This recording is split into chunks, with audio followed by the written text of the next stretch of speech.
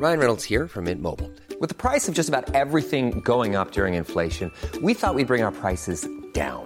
So to help us, we brought in a reverse auctioneer, which is apparently a thing. Mint Mobile Unlimited Premium Wireless. How to get 30, 30, bit to get 30, bit to get 20, 20, 20, bit to get 20, 20, bit to get 15, 15, 15, 15, just $15 a month? Sold! Give it a try at mintmobile.com/switch. $45 up front for 3 months plus taxes and fees. Promo rate for new customers for limited time. Unlimited more than 40 gigabytes per month. Slows full terms at mintmobile.com.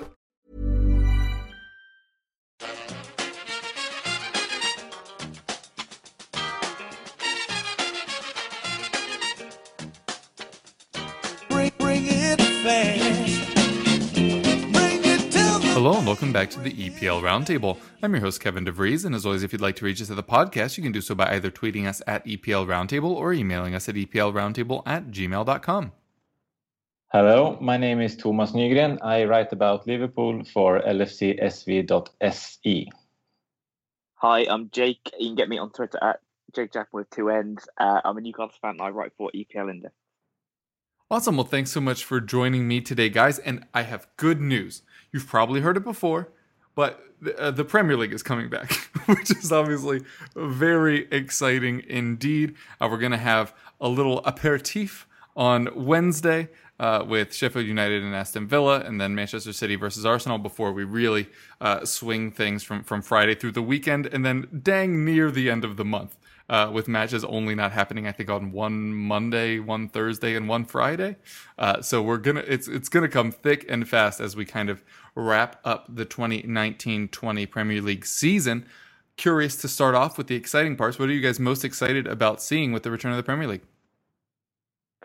As a Liverpool supporter, I really look forward to see us getting the title, because it's been a long wait. First, we had to wait for 30 years.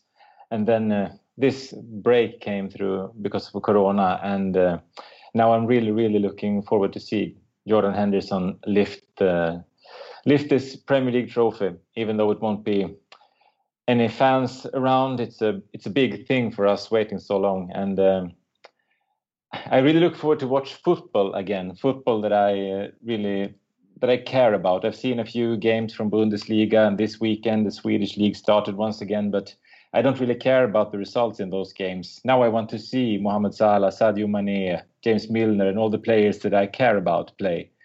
I'm really tired of reruns of old games and the classical games on TV. That was fun maybe for a week or two, but now I want to feel the nerves again. I want to feel the joy when Liverpool score. I've missed the emotions that football can bring. That is something that I really look forward to. And especially this season, because there have been many seasons in the past that I just waited for them to end so that we can get rid of them, because Liverpool have been bad many times before. But this Liverpool team this season is something special, and I never want this season to end. So it will be great to see them play again, to see Liverpool in 9 more games with this team. So it's great that Premier League is back. Yeah, it's obviously great. A lot of the same things that Thomas has said there. It's just the watching games where you don't know what's going to happen. It's going to be quite nice. And I think I've never been one to rewatch matches that they've been re-showing during this, even though it's a good, I guess, temporary fix. It's not quite the same as watching a match where you don't actually know what's going to happen. I think that's good. And it's good to have it back in England. It's been good watching some of the Bundesliga and some of what's been happening in the Liga this weekend, which started again, but it's not as interesting as the Premier League for me. Obviously, the team I supported in the Premier League, so it'd be fun to watch them again. It would be good to have some Newcastle stuff happening that isn't surrounded in piracy or takeover or human rights. That'll be nice for a little bit. And I think probably the most exciting thing for a Newcastle fan would be the FA Cup quarter final against Manchester City, which is in a few weeks' time. Obviously, we've got less chance of winning it now without fans in the stadium, and no Champions League football, because I think we'd have played it just before they played the return against Real Madrid in the Champions League, and it would have been full St James's Park, so that would have had a better chance of winning it. But we've still got a chance, and it's an FA Cup quarter final, so that'll be fun. I'm hoping that the team continues to sort of play as they were before the break, is starting to improve a little bit, since the formation change that Bruce brought in. So it'll be interesting if that can carry on and we can just get the points to survive. I think we're on 35 points at the moment, although that may be wrong. I haven't really been looking at the table in about 8 weeks. So, but yeah, it'll be good to get those points on the board and to just watch Newcastle play football again, and just other and the rest of the Premier League, of course. I think there's a lot of good things to come out of this break. I think players coming back, it'll be good to see Kane and Son for Tottenham. It'll be good to see Paul Pogba playing for Manchester United. If he plays, it looks like he's fit again and playing, so that'll be good. Because we'd have been missing out on those players during the run-in, so it's good that they're back and we get to see every team pretty much at full strength, because I think the majority of them will be with a few absentees. Yeah, we'll touch on that in a little bit. The absentees also. Yeah, you're there looking for the UAE versus Saudi Arabia derby in the FA Cup, allegedly. But we will go from there into talking about a potential hiccup in the Project Restart plan. So Norwich played Tottenham in a friendly on Friday. After that friendly, a Norwich player tested positive for COVID-19, and he was confirmed to have played in that match. Tottenham claimed that they've had all negative tests since then, but are you surprised that a player was able to make it onto the pitch with the virus? Because it seemed like maybe we would have learned from the Michael O'Neill thing. Obviously, that scuppered the friendly with Manchester United. So I guess I thought that as soon as a player was playing, that meant they were in the clear, but apparently not. I can't say that I'm surprised, because nothing about this situation surprises me anymore. But it's, of course, not acceptable that these things can happen. We need to make sure that the players on the pitch is healthy. The tests that they do needs to be as perfect as possible, and we need to make sure that the players who play the games doesn't have the virus. Because if this keeps on happening, we might see more players getting sick, and it will be hard to finish the season as they have planned. I don't know enough about the testing routines around the Premier League, but it's really important that it is safe, because the safety of the players have to come first. And if a few more players get the virus, maybe we need to finish the season in another way. And that football comes back now is important to many people, to have something to look forward to have fun in a way again. So I hope that this was just a one-off, and that we won't see any more players with the virus on the pitch.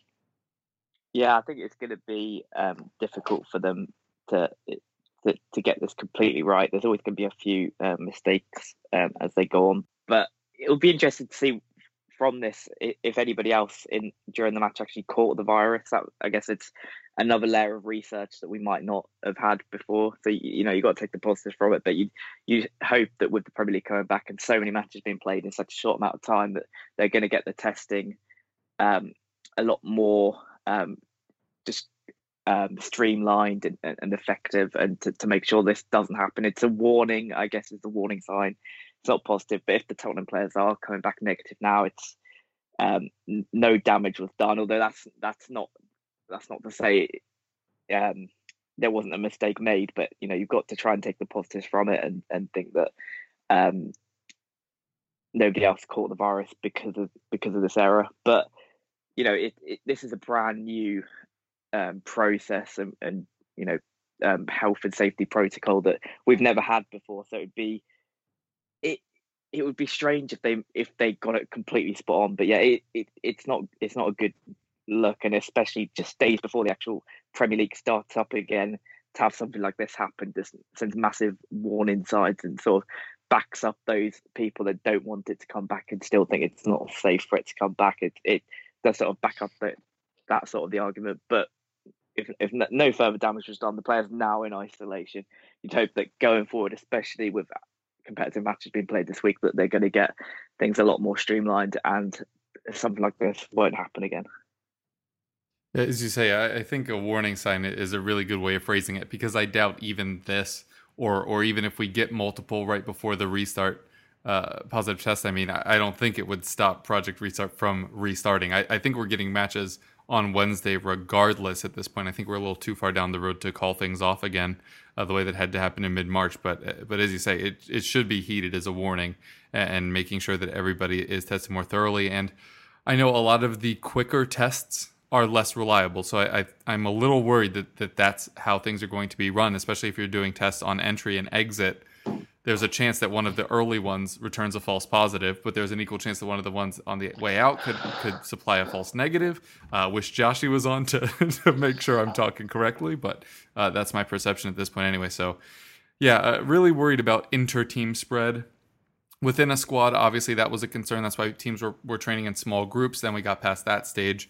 I think it's stage 2 of the restart process. But yeah, just a little concerning as we head into the next week. But as we say, Tottenham players still all testing negative. I don't think we'll know until Tuesday from the next batch of testing that has maintained. But at least in the quicker testing, like I said, no Tottenham players seem to have caught it from that one Norwich player who remains unnamed, obviously. Other players might be missing for other reasons, though, because a lot of Premier League players have yet to sign their short-term extensions through the end of the season. Jan Vertonghen, Ryan Fraser, Jeff Hendrick, Willian. These aren't like the superstars of the Premier League, but all of them regular starters for their teams. Do you think that most of these players in particular, or just in general, most players that are eligible for the short-term contract will sign them in time? And if not, what perception do you think will be had about the players that don't? This is a really tough question to answer. I do believe that most of them will sign a contract to play the remaining games, but it's a big risk to take in this situation because the players in the Premier League now are in a situation where the preparations have been strange, and it's hard to say what will happen when the league starts. We talked on our podcast today with a Swedish physiotherapist about what kind of injuries that will be more frequent now. And he said that the risk of getting injured is a lot bigger now than earlier during the season. And of course, it depends a lot on which kind of player you are and what resources the club have, how many games you have to play and so. But I think that many of these players will be more afraid to get injured now than before. And with the insecurity when it comes to the club's finances, all around Europe in this upcoming transfer window, an injury might make it harder for them to get a good contract elsewhere. So even as a supporter, of course, I would be furious if a player in our club didn't sign an extension for the rest of the season. But which I think is the case with Lallana, no? Yeah, he signed for the rest of the season. And in his case, of course, he wants to be there to celebrate the title, and he's been at the club for a long time, and he knows Klopp is an admirer, and so I would have been surprised if he didn't sign the extension. But it's a very special situation that we're in, and you can't blame the players if they don't want to sign an extension because the risk of getting injured is bigger, and it will be harder to get a new club in the next transfer window. So they need to think about the future as well. But it's easy for me to say because I don't have any important players in the squad that haven't signed yet. So I can totally understand as a supporter if you're furious in the players who don't sign. But it's a very tough question for them because if a player like Ryan Fraser plays a few games and then get injured, and maybe the clubs around that wanted to sign him before they don't dare to put their money on him this summer, and then what happens to him? So, yeah, it's a really tough call. But I think most of them will sign in the end, but I don't think everyone will. Yeah, it's a difficult one. We've spoken about it a little bit on the Championship show recently because in that division they've got Lyle Taylor's obviously the big one. He plays for Charlton, currently in the relegation zone. He's their top scorer, best player. If he doesn't play, their chance of survival obviously decrease a lot. He's come out and said he won't play, but it's since stuff has since come out today that suggests he might have changed his mind. He might sign a short-term extension. So these things are very fluid situations. They keep changing. But the problem for a lot of these players is their value is actually increased because of this pandemic. Like Ryan Fraser before, he might have had options to join, West Ham or teams of that sort of level in the Premier League. But because of the virus and the transfer budgets that are likely to decrease, now somebody like Tottenham or Arsenal might be interested in him. So for players like that, I can understand why they wouldn't want to play and increase the chance of injury, and in the process decreasing the chance of getting that big transfer away. it's understandable on a professional level, but of course, if you're a supporter of one of those clubs, it's difficult to understand, especially somebody like Ryan Fraser. He's played for Bournemouth for a long time. He's been on the journey up to the Premier League, and for him to leave when they're in a fight against relegation would sort of leave a sour taste in the mouth for Bournemouth fans. So he's obviously the highest profile one. There's obviously Vertonghen at Tottenham. I don't think Tottenham have a great deal of defensive strength and depth. So I'd be interested to get your thoughts on it as well in regards to that particular situation. But for Newcastle, we've got a few players coming out of contract. We've got Javi Manquillo, who would probably play quite a lot for the rest of the season. He's probably been our best right back this season. So if he didn't sign a short-term extension, that would be a bit of a blow. There's obviously Matty Longstaff, whose contract situation is very difficult. He still hasn't signed an extension. He's got big interest from foreign clubs, prepared to offer him big wages. And I think what the club are trying to do is offer, and Andy Carroll as well. So we've got 3 players. And from what I was reading this week is that the club are planning to offer year extensions or more. They're not going to offer the temporary extensions. They're going to offer a little bit more stability to ensure the player does stay on, because giving them a short-term extension, I think players are more likely to say no to that. So you might see players getting longer contract extensions and staying at these clubs for at least another year to ensure they're available for the rest of the season. So been interested if that plays out at other clubs as well. I think some of the more high-profile ones, like Willian, I can't see him staying at Chelsea past the end of the season. But I'm not sure they have the strength and depth issues that other players would have, Bournemouth especially, and Tottenham with Vertonghen as well. So it'd be interesting to get your thoughts on it, Kev. Are you worried about it, or can you, if he was to leave at the end of June, would that sort of sour things for you? I'll be honest, it kind of is a weird situation with Vertonghen because allegedly we've already basically told him that we won't be signing him for next season, which leaves him in a really interesting spot. And when you talked about if I would feel upset, I think that's kind of won Vertonghen the PR war to an extent. Because if things were still vague, maybe you stay, maybe we sign you next year, I think that's a lot more palatable than play for us at your risk and we're letting you go next year. Obviously, all of the talk eternally has been from Italy and interested in him. We've heard from Belgian media that it's likely Vertonghen will sign a short-term contract. Despite all that, I think the deadline is the 26th.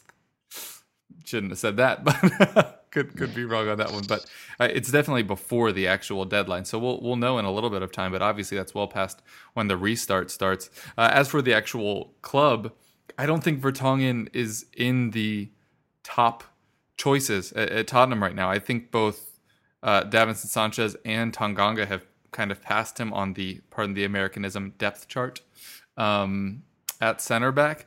Obviously, these matches are going to come thick and fast, so I wouldn't be surprised if he would get minutes towards the end of the season if he does stay. But for him, he isn't probably going to be relied on all too frequently. He's already told that he won't be staying next season. So if there was any player that I think would be able to just kind of walk away cleanly without too much vitriol or anything, I think he'd be able to do it. But as you guys are saying, it's all fluid. Any of that can change at any point. But I think at this point, I think he'll probably sign the short-term extension and leave in I was about to say in the summer, like we aren't already in it, but leave after this short contract extension. But I similarly wouldn't be surprised if he left. So yeah, it's a weird one, and I know you've talked about it a lot on the Championship show, as you said, but I personally would find it difficult to really begrudge a player for doing it. As you say, Ryan Fraser, that one's tough. Like in the Championship, as they're fighting relegation, if after all he's done for that club, he bailed right now, I do think that would be a bad look for him. But as a person, I don't think I would begrudge players trying to just look out for their, personal health and finances. Loyalty, as we've talked about on the show, exists as long as it benefits both parties. As soon as it doesn't really exist. So not personally too mad about it in general, and as I say, wouldn't be particularly mad at Vertonghen if he chose to move on. It would just be a little sad that we would have missed Vertonghen's last match without knowing it. All right, we will wrap up with a topic that's a lot more serious than that one. Not that that one wasn't. So as part of Project Restart and in response to all of the nationwide protests following the death of George Floyd in the United States, the Premier League has decided that on Restart, nameplates on the back of kits will say Black Lives Matter and will be accompanied by a logo. Obviously, the return of the Premier League is going to be a massive viewing event, especially with some countries still in lockdown and just because people have missed it so much. So this is going to be a huge platform for something like this to happen. How important do you think it was for the Premier League to take a stand like this? I think it's great that the clubs take a stand in this important question, and I wouldn't mind them doing it more often. In one way, this is quite an easy thing for them to do because it doesn't cost them anything really. It's a nice sign, of course, but I think it's even more important to see the clubs work on these questions every day, from how to prevent racism on the stadiums to how they hire people to the club and the salary and so on. Because I think that is one thing that can make a real difference. Of course, this is a good sign to the rest of the world that the Premier League is behind the Black Lives Matter movement. But I think there's a lot to be done in the Premier League as a whole in to change the way that they treat other people. And there are many other things, of course, in the football world that I would love to see players take a stand on. If you look at the World Cup in Qatar coming up, even though many people have died building in the arenas without any rights, I think most players will go to Qatar and play because it's a World Cup and they don't want to lose the chance of being there. So maybe they need to do even more things that cost them, to put pressure on FIFA and FA and so on to make a real difference. In this situation, I think it's of course nice to see the players take a stand, but I would love to see them do it more often and to do maybe even do some things that costs a bit more than to just change logos and nameplates. It's a good thing, but the football players today are very powerful. A lot of people look up to them, and they got a big. Many people care about what they do, so they have a chance to make a difference. And I love to see players like Raheem Sterling talk in the media nowadays about his situation, and I think that he's doing a big difference. And I want to see more players do that. I love to see this Black Lives Matter movement around the world, and it's great that Premier League is doing what they can. But hopefully, we'll see a few changes in the upcoming years that really can make an even bigger difference. Yeah, I think it's a great thing, and it's a positive step from the Premier League. No other leagues across Europe that are currently playing have done anything as widespread as this, including all the clubs, which I think is a great move. It definitely raises awareness. And if you just take a quick look on social media after Raheem Sterling's comments early in the week, still shows that there's a lot needed to educate in this country. I still think that there's a low level of racism that does exist within football in this country, whether it's purposefully or just accidentally, or just something that's become so common, such as the lack of managers. Sterling's points on that were completely correct, and I'd like to see more done on a more widespread scale in the within the FA and the Premier League to sort of take care of those issues and improve on them, so we don't need to have these discussions any longer, because that's the one that's been going on for years, and still there's not, you see Frank Lampard managing in the Premier League, and Sol Campbell struggling to get a similar opportunity. There may be other reasons for that, but we'd, like Sterling says, to see more people that black players can relate to in those positions would be a positive step. So, and that's not only in coaching; it's in the Premier League as well. This is a great step, and I think that it will raise awareness for it. But there's a lot more that needs to be done. So hopefully, this is the start quite a powerful movement in football, both in Europe and in this country, and that would be great to see if that is the starting point. Yeah, I agree with both of you. This isn't the most that they could do, but it is more than the least that they could do, which I think is really encouraging. And I've been having a lot of talks with my here in the States friends about it, obviously, since this is kind of the hotbed of it, although I certainly respect and appreciate the fact that the movement has kind of gone international, especially of late. But I think the most important thing right now is with some of the leadership in Western countries, not going any deeper than that, there has been this understanding within intolerant communities that they were the normal, that other people in positions of power held their opinions, so it was okay to hold them, and that they were welcomed for having them.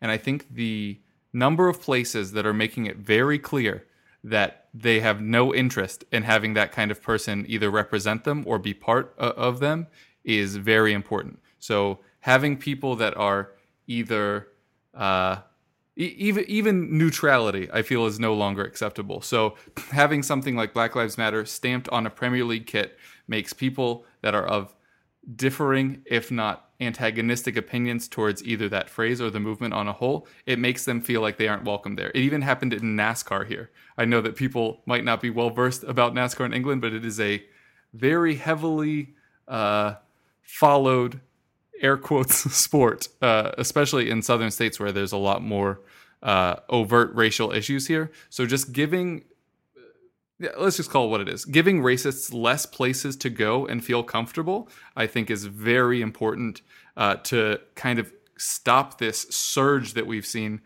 just globally of people with that opinion, both acting out in passive ways and acting out in aggressive, violent ways. So yes, the Premier League can do a lot more. Hopefully they will in future. But just taking away that idea that racists are welcomed within the Premier League family, I think is fantastic. I think seeing what West Brom did by telling one of their own supporters that he wasn't going to be re-upping his season ticket for racial reasons, they're like, bye, you won't be missed. I just think there needs to be more of that, because we've just been in this general political climate of both sides matter, of every opinion matters, and on this, that just isn't the case. There is really one right viewpoint on this, and it is that Black Lives Matter, and I think the more people that say it, the better the world will be, because it will shove all of the people with bad opinions back into their hidey holes rather than thinking they can flaunt it in public and that it's acceptable. All right, went on a bit of a rant there, but we will take a quick break. When you're ready to pop the question, the last thing you want to do is second-guess the ring. At BlueNile.com, you can design a one-of-a-kind ring with the ease and convenience of shopping online. Choose your diamond and setting. When you find the one, you'll get it delivered right to your door. Go to BlueNile.com and use promo code LISTEN to get $50 off your purchase of $500 or more. That's code LISTEN at BlueNile.com for $50 off your purchase. BlueNile.com, code LISTEN. Hiring for your small business? If you're not looking for professionals on LinkedIn, you're looking in the wrong place. That's like looking for your car keys in a fish tank. LinkedIn helps you hire professionals you can't find anywhere else, even those who aren't actively searching for a new job but might be open to the perfect role. In a given month, over 70% of LinkedIn users don't even visit other leading job sites. So start looking in the right place. With LinkedIn, you can hire professionals like a professional. Post your free job on linkedin.com/people today. All right, and we are back. Thomas, we'll start off with Liverpool. It's been a while since you've been on, less since we've had anybody from Liverpool on, but still quite some time. I wanted to start off with a fan thing. I know you were trying to get over for what would have been the title deciding match. Obviously, COVID both delayed that date and wouldn't have allowed you to fly there anyway. But we've heard a lot, and we've talked even on this show before about this perception that Liverpool fans would be the ones that would ruin the in-person matches for everybody. Not in person, but in your home stadiums, as opposed to doing the neutral venue thing. Do you think that that was unfairly levied at Liverpool fans, or do you think it was just because you have the chance of winning the title, especially after so long, that any fan base in that situation would gather for that? I think it's a hard question, but of course, I can understand that a lot of neutral were nervous that Liverpool fans would gather to celebrate the title. And as you said, I had prepared to go to Liverpool. I had my flight booked and I had my hotel fixed. And then Corona came, and it wasn't just meant to be. And I think that in the end, I can't see that the Liverpool supporters would do anything to make this restart harder, because I think that is the club that the most want this season to end in a good way, because we want the title so much. So I can't see that our celebrations would be in a way that would disturb the start of the Premier League again. Now that we can play the games in Liverpool, no need for neutral venues, and so of course it's good. I understand that the FA were a bit scared about the celebrations, but I think that I was never really worried about that, because the Liverpool supporters want to win the league so much. So to celebrate in a way that would make us lose the title or not to being able to finish the season, I think that would be. I have a real trouble to see that happen. Now I'm really satisfied that we're gonna have a chance to finish the season in a way that at least we get a chance to win the title. Maybe not in front of the fans, but we waited 30 years. So if we have to celebrate alone in our apartments, I think that is better than to keep on waiting. Yeah, well, certainly envious of what could be this very short march to the title, perhaps. All right, and we'll go to a little bit of transfer news, since you basically have this season wrapped up, although I'm sure we'll discuss it when you formally do. But obviously, the Timo Werner saga was dragging on for quite some time. It seemed like he was set to come there. Klopp had even talked to him a little bit during the quarantine, allegedly. But then last second, seems like he's reversed course to Chelsea. Only hasn't been official because Chelsea can't get their medical staff there and then get them back in time for them having to look after their own club during Project Restart. But are you disappointed to not land a player like Timo Werner? I know striker or attacking midfielder were positions that Liverpool were looking for, or is it hard to be too upset about anything as a Liverpool fan at the moment?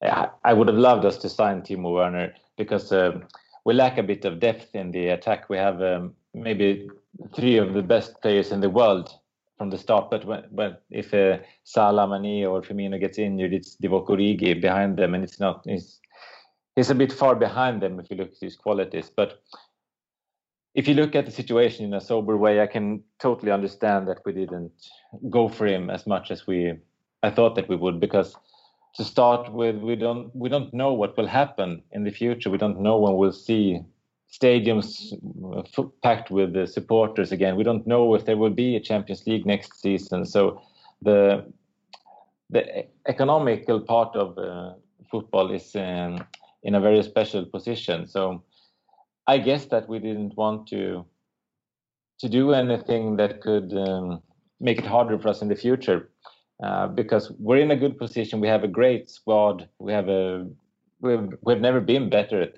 that we are right now. So it's hard to be too mad about us not signing a player. But we need to start to look at the squad in the future, because many of our players are at the peak right now. And Salah, Mane, Firmino, many of even the midfield, Wijnaldum, Henderson, many of them are getting closer to the 30s. Henderson is going to be 30 this year, and we need to switch a few players in the upcoming years, and Timo Werner could have been a great addition to our squad. But to pay that amount of money for a player that maybe wouldn't start in many of the games in the next season would have been, maybe it wouldn't have been very wise in the situation that we're right now, because maybe next season will be a bit shorter. We might not play too many games, and the Olympics, that was one issue for us, because Salah would have played for Egypt in the Olympics, has been moved, so we don't have that problem. I'm not sure if the African Cup of Nations have been cancelled yet, but I think that they will move that one as well, and then that takes away the problem of Mane and Salah being away for us in January.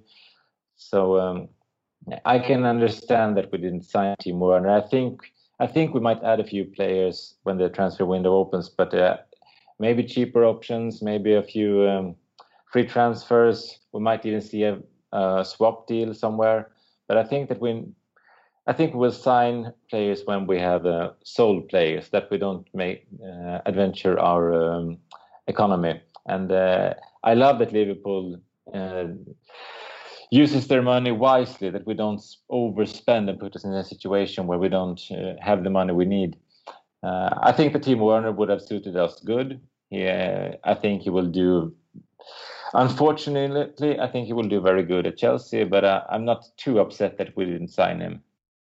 Gotcha. Well, we'll move on to Jake now. A bit of a different player issue, a player that already plays for you but might not get the chance to, in Paul Dummett. It seems like a bit of a strange situation. Would you mind walking us through it?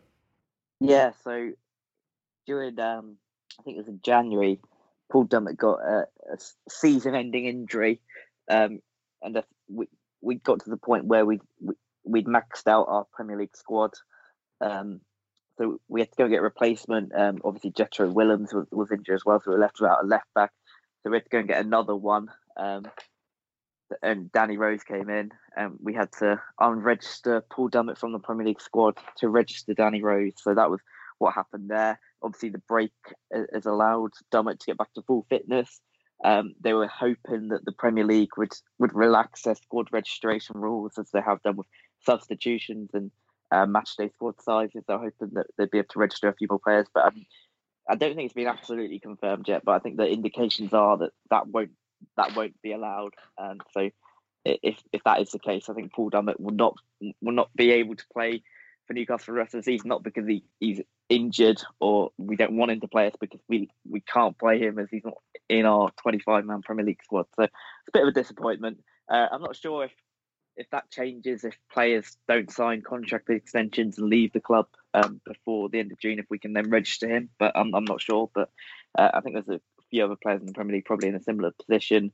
Players coming back from loans from other leagues might be in the same position. Or Tom Heaton's another one who was injured and is now back. But I don't think Aston Villa will be able to register him if we're unable to register Paul Dummett. So yeah, it's a bit of a weird one. You think that with all the things the Premier League is putting in place to make it easier for clubs, you'd think this is something they would do, but the indications are that they won't. So yeah, he'll be missing for the rest of the season, which is a bit of a disappointment, but it was confirmed this week that Danny Rose will be staying on till the end of the season. I think we've come to an agreement with Spurs, so that's a good thing. We still do have a left back, but the cover in that position is thin, and looking at the fitness Danny Rose has come back in, to say he doesn't look match fit would be being generous.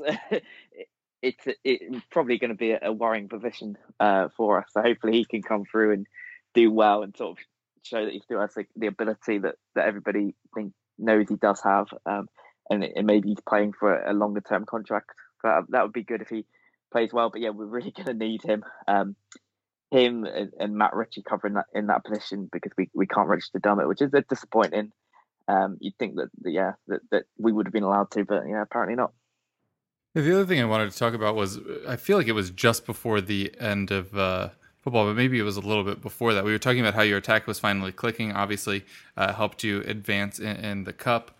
And then obviously everything just gets dragged to a halt. You're 10 points clear of the relegation battle, so I don't think that's really in context here, but do you think you'll be able to kind of pick up with that, your attack starting to find itself, Joelinton scoring at least in the cup, Almiron starting to find his legs, or do you think it'll be another warm-up for that group? Yeah, it'd be interesting to see how it goes. I think we'll probably stick to playing 4 at the back and having Almiron playing centrally behind the striker, whether that be Gale or Joelinton or Andy Carroll. I think Dwight Gale had the position before we finished, but I think Joelinton has been playing pretty well in the friendlies, and he looks like the type of player that might benefit from playing in a stadium without fans, at least in the short term, while he's building up confidence in the Premier League. I think he might benefit from it. So I think if we continue with it and we play a little bit further off the pitch as we were, we might do quite well. We've got St. Maximin, obviously, on the left, who was starting to find form. He got the winner against Southampton in our final game before the break, so he was starting to come into form and showing a little bit more influx. Almiron was playing very well in his central role, got the 2 goals against West Brom. He was showing more of a threat, and he looked like he was more comfortable on the ball in those central areas. Hopefully he stays there. And with him in that central position, you've got the ability of him trying to get in behind centre backs as opposed to full backs who are normally not as quick. So that's probably the position where you can cause more damage in the Premier League. And we also have Valentino Lazaro, who's another one of our loanees that we've agreed an extension for from Inter Milan, who I think was signed to play right wing back, but now since we switched formation, he was starting to play a little bit on the right wing, and a lot of fans were excited to see what he could do. He got quite a good record in the Bundesliga last season with Hertha, so it would be good to see if he can pick up some form. He did get a goal in the FA Cup as well, so and we've also got Richie who can play there, who might have to do a little bit more at left back, as we were just talking about a minute ago. So I think we've definitely got a lot of pace in our front line. I'm just hoping that we do stick with it and that we can start to create a few more chances, because for the most of the season in that 3 at the back formation we were playing, which is pretty much 5 at the back, it was very difficult to watch, and you had Almiron and Saint-Maximin trying to run from the edge of their own box to the edge of the opponent's box, which just isn't feasible. They've both got talent running with the ball, but if they're picking it up on the halfway line as opposed to on the edge of their own box, they've got more of a chance of actually making things happen. So yeah, hopefully we stick with it, and the indications are in the friendlies we're playing that formation. So I think that we will start to see them cause a few more problems as they were before the break, which would be encouraging to see, and hopefully we can finish the season strongly. All right, well, thanks for that, Jake. We will head next into Player Watch because, the Premier League is coming back. Continues to be very exciting. Was just curious to get your guys' thoughts, both personally and potentially for any fantasy listeners still lingering out there. Who at your club do you think will score the most goals between the restart and the end of the season? My guess for Liverpool would be Mohamed Salah. He's the one closest to the top in the goal-scoring race, and I think that he would really like to win it once again. This is, of course, very hard to predict, because if we win the title quite early during the restart, I think Klopp will try to rest players more often than he usually do. So maybe Salah won't have the same amount of game time that he usually has.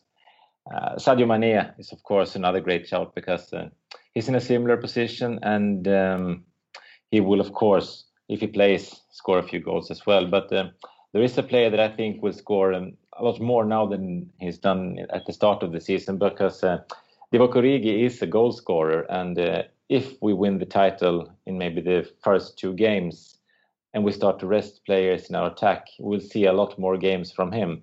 And I think that he's dying to prove the value for the club, and I wouldn't be surprised to see him score more goals in the last part of the season than he has done at the first part. And there are some rumors that he might leave during the summer. I don't know how serious those rumors are, but maybe he wants to show the world how good he is, because he's a great goal scorer, and if he gets the chance to start maybe in the middle of the attack instead of Firmino a few times, we will see him score. He had a great game against Everton when we played them the last time in the league, and showed a few of his qualities. So maybe we'd see them more often in the last 9 games. So if I were a fantasy league player, I would look at the value of Divock Origi in maybe the last 6 or 7 games of the season, if we have secured the title by then. Yeah, I'm not sure I'd be advising anybody to get Newcastle attackers into their fantasy teams, although if you're trying to do something crazy, that might be an option. We've got some pretty good fixtures first up, so I'm hoping our attackers score a few more goals. We've obviously only had 1 Premier League goal from a striker this season, which was Joelinton against Spurs, so Kev, I'm sure that is a great stat to hear, but hopefully we get a few more from our strikers. It would be nice to see him score a few more goals. I'm hoping he is our top scorer for the rest of the season, although I would be loath to predict that, because there's still a lot that we need to see from him before I can think he's actually going to score goals regularly. I'd probably say for Newcastle, the player that will score the most goals over the 9 remaining matches probably be Almiron. I think switching him back into that central role, he's just so much more effective, looks so much more comfortable there, getting into more threatening positions, playing further up the pitch in central areas. Scored twice against West Brom in our second to last fixture, and he did pretty well against Southampton, getting into a lot of goal scoring positions there. So I think he's the one for me. I think if you've got Joelinton or Andy Carroll playing up front, you're going to get flick-ons, and he's definitely the type of player that can get in behind and score goals. I think he probably should have scored more this season. He got into a lot of promising positions and didn't take the most of them, but especially in the FA Cup in 2020, he's been quite good at finishing chances, so hopefully that continues. So yeah, I think for me, he's the one that's going to score the most goals for the rest of the season. But if it is Joelinton, I'd be very happy. I'd love to see him get a few goals, because I just feel sorry for him pretty much. I think he's a decent player, and he deserves a bit more of a chance. And maybe this new weird environment of playing without fans will help him. So yeah, I hope it is him, but it'll probably be Almiron. Yeah, for Tottenham, I think it has to be Harry Kane, but I wouldn't be stunned if it actually ended up being Son, just because Kane just hasn't really had the chances created for him that he has in the past. I've seen some articles kind of alluding to this. I think one had the brilliant title of Harry Kane, the death of a shot monster, because he just used to get so many opportunities, and I feel like that's waning, and I feel like Son can create more of his own, but of course with Kane back, he'll be playing out wide, which I think will mitigate that a touch. So feels kind of like cheating, but for Tottenham, I think Harry Kane most likely to score the most goals. Hopefully, he'll be able to do that in the match against Manchester United as we seamlessly transition into match previews. So this is obviously an incredibly tough match to start the season back up with, especially as we try to chase down what looks to be the top five. Again, still waiting on the word from Cass on Manchester City's appeal. Apparently, we won't hear about it before the restart, which is a little frustrating. Probably we'll find out a little too late. It sounded like July, if memory serves. So we'll be well back into the restarted season by then. But if we don't beat Manchester United, I think that's the nail in the coffin for any idea of top four. Obviously puts us really, really far behind the eight ball for that fifth spot, which, Manchester United would be in with another 3 points to their name and us without it. So I think we really need to win this one. And I would have, as I tweeted it out the other day, I would have liked a much smoother start to the air quotes new season.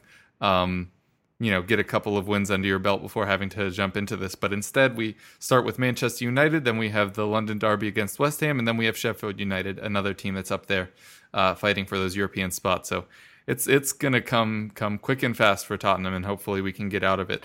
Specifically for Manchester United, Jake, you already mentioned Pogba's back. It sounds like Rashford will be back as well, so it's going to be a lot tougher. But as we also mentioned earlier, Kane, Son, Bergwijn, etc., all finally back for Tottenham as well. So, I guess it's just kind of may the best team win. I'm assuming that we're probably going to play in a low block, especially if Rashford starts. Not only because, Jose Mourinho in general, but we just really don't have the pace to deal with Martial and Rashford. I think Martial may have scored a brace against us in the previous match, if memory serves. But yeah, it's going to be a hard-fought one. I'm hoping we get a lucky bounce just to kind of settle the nerves early, but I fear it's going to be a nervy one right till the end. Or far worse, it's not a nervy one, and we're already 2 goals down pretty early on. But my hope is that Tottenham win, but my gut says a draw or worse, unfortunately.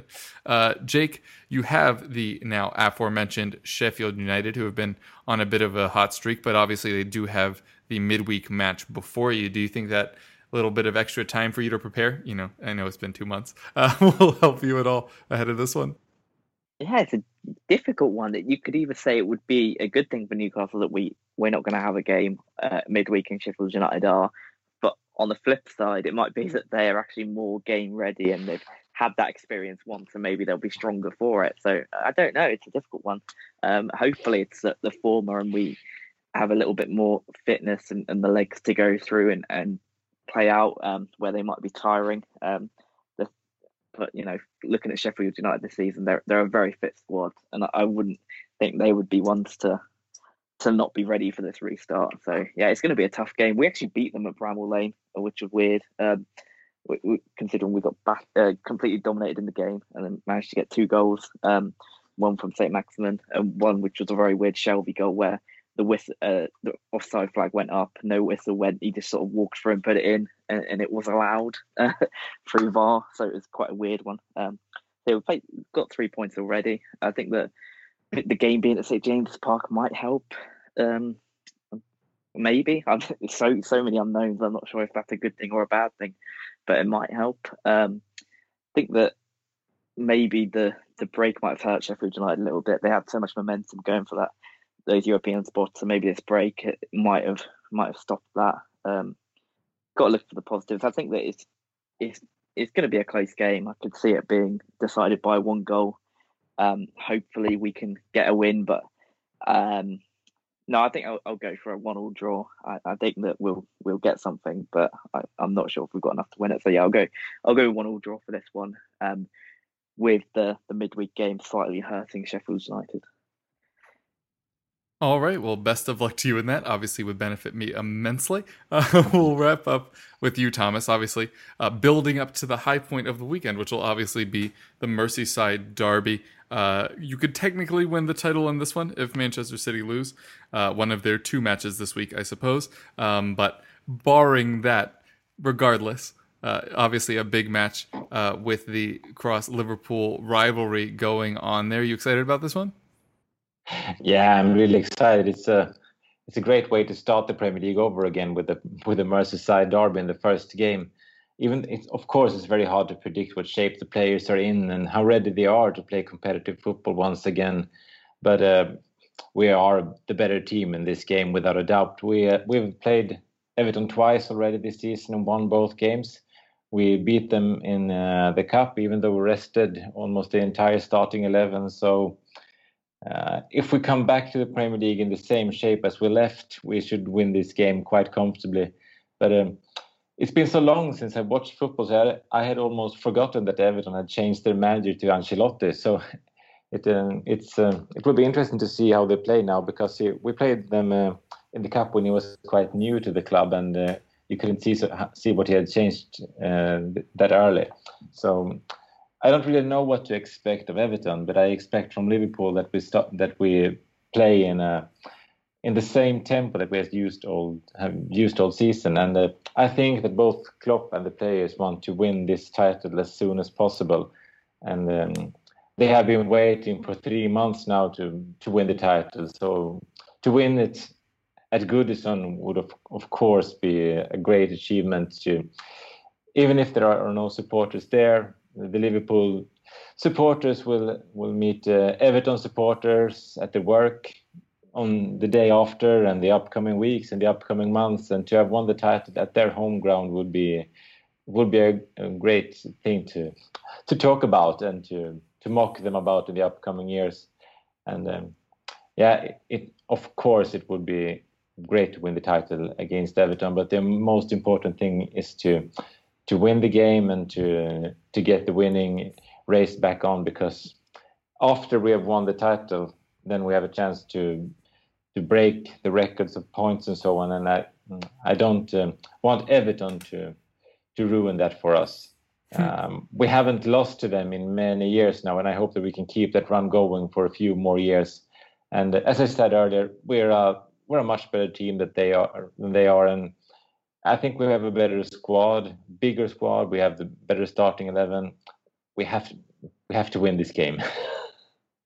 Yeah, I don't know. You mentioned form stuff. Dominic Calvert-Lewin scoring bundles of goals, as many FPL managers will know. But as you say, Liverpool obviously very favored in this one as they continue to stroll their way towards the Premier League title, which they'll actually get to play for. Whereas, obviously partially it looked like it might have to be handed to them or denied them. So glad that it'll come to this sporting conclusion that all of us will have wanted. All right, we will wrap things up there. Underline of this whole thing, the Premier League's coming back. Get hype. If you want to catch this show or our championship show or our Bundesliga show, you can follow us at DPL Roundtable, the championship show at Championship Pod, or the Bundesliga show at Bundesliga Pod. Incredibly creative names for the latter two, but it's what they're about. So go be sure to follow them as well. As for me, I'm your host, Kevin DeVries. You can find me on Twitter at Kevroff. Guys, tell the folks where they can find you. Yeah, my name is Thomas Nygren. You can find me on Twitter at Thomas Nygren. I also write about Liverpool for LFCSV.se. Most of the content is in Swedish, but we have a few texts in English. And in the upcoming days, we have an interview with the former Liverpool right back Jan Kromkamp about his time in Liverpool. So that will be in English. We also have a podcast, Total Liverpool Podcast. That's in Swedish, but if we have any Swedish listeners, you might like it. Yeah, thanks for listening, guys. You can get me on Twitter at JakeJackman with 2 N's. I do feature on the Championship show, as Kevin briefly mentioned there. We'll have a show coming out this week about the Championship restart. So yeah, give that one a listen. All right, well, thanks so much to you guys. It was a pleasure as always. The Premier League is coming back, and we hope you keep listening.